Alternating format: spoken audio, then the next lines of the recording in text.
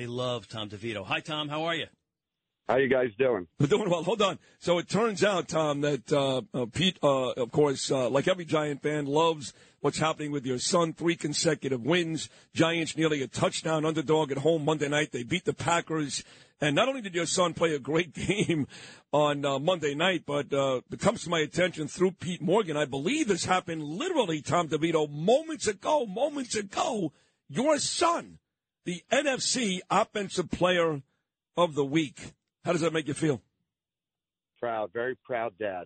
Sorry the voice is a little hoarse. It's still a little hoarse from Monday night.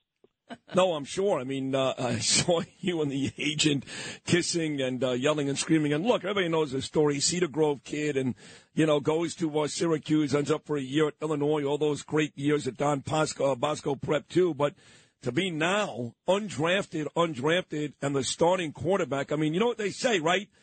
Set up you up with the Yankees and quarterback for the Giants.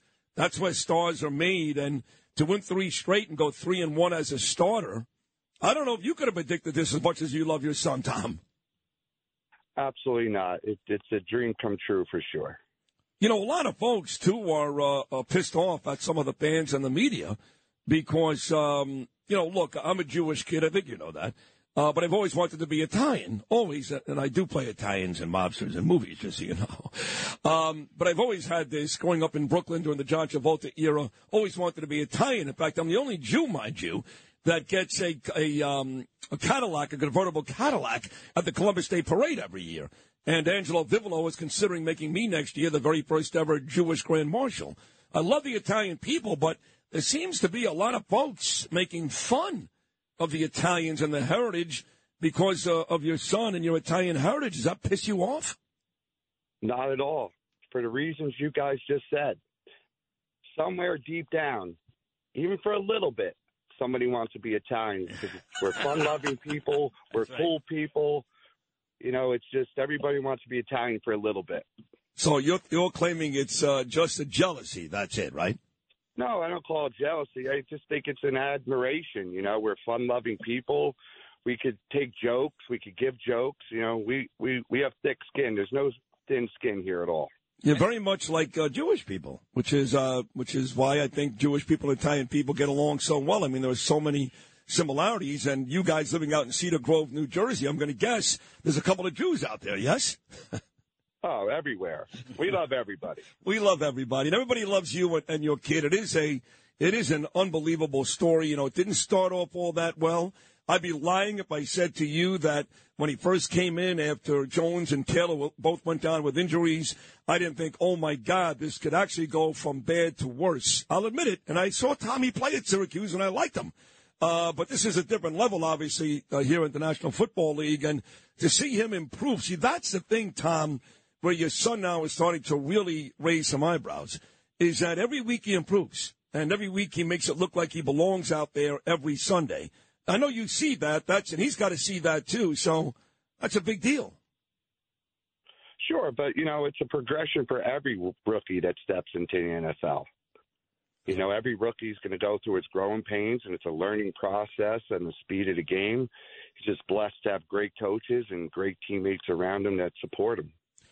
Tyrod Taylor, the veteran quarterback, who's had some very good days in the NFL, even before he was a Giant. Teams like Baltimore and Buffalo, I think he was a little surprised and, quite frankly, angry that when he got healthy last week, that Daboll, the coach, did not insert him back as the starter against Green Bay and stuck with your son.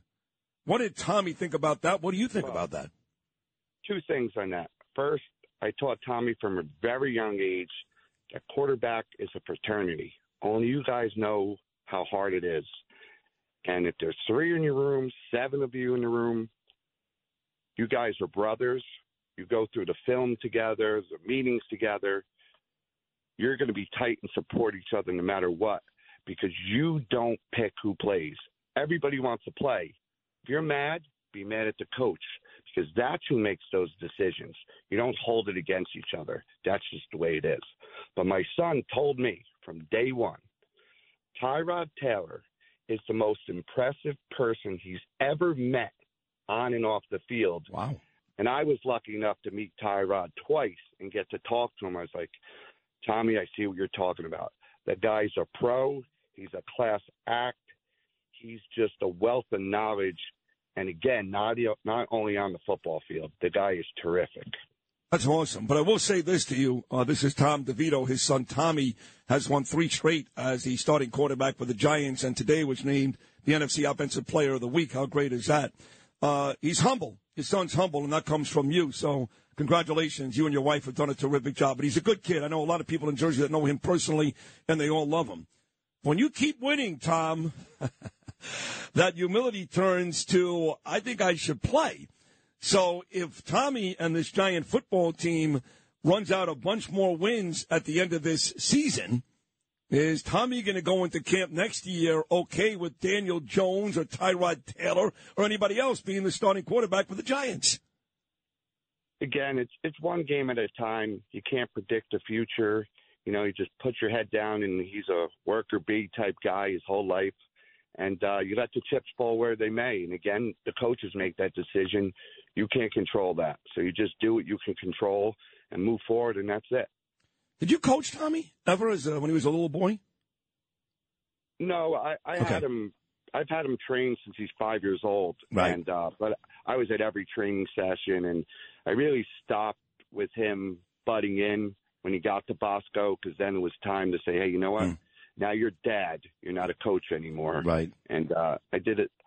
I'm going to pat myself on the back and say I did a nice job balancing that. No, 100% you did. I only ask you that because I was very close with my dad. He passed away 3 years ago in July, and he coached me in everything. Thank you, Tom, in everything. And but football was my big deal. I played Kings Bay football in Brooklyn, and I tell a story in my last book, which came out last September, Citizens United. It's actually the very beginning of the book, because the book is about inspiration. And much like your son, not exactly the same, but I've been derailed a couple of times, my own actions. And people have considered me dead on arrival in this career, and now I own this city. Me and your son, just so you know. But there's a story in the book where my father was my coach. I was playing Little League football, Tom, for the Redskins at Kings Bay. And he wanted me to take a pitch out against the Steelers. Now, I'm 10 years old. But the kid who was playing defensive end for the Steelers, Tom, looked like Mean Joe Green at the age of 10. I swear to God. Uh-huh.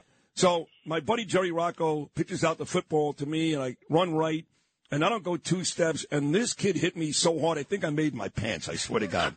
Right. So it's the next quarter. My father's in the huddle. He goes, Jerry, same play. Now you're going to pitch it to the left.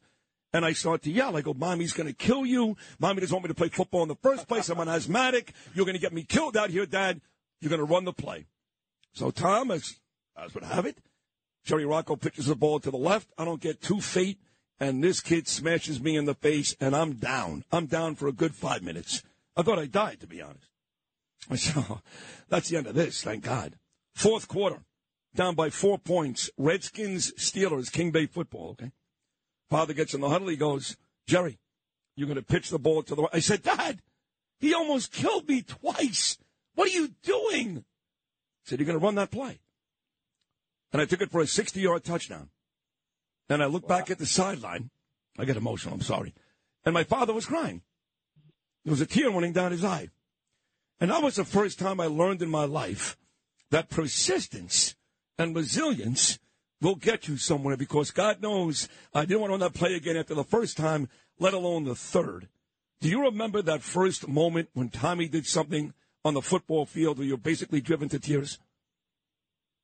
Yes. It was, I think it was 6th grade. Yeah, 6th grade football. And he threw a few touchdown passes against our rival to win. And you don't pass much in Little League football.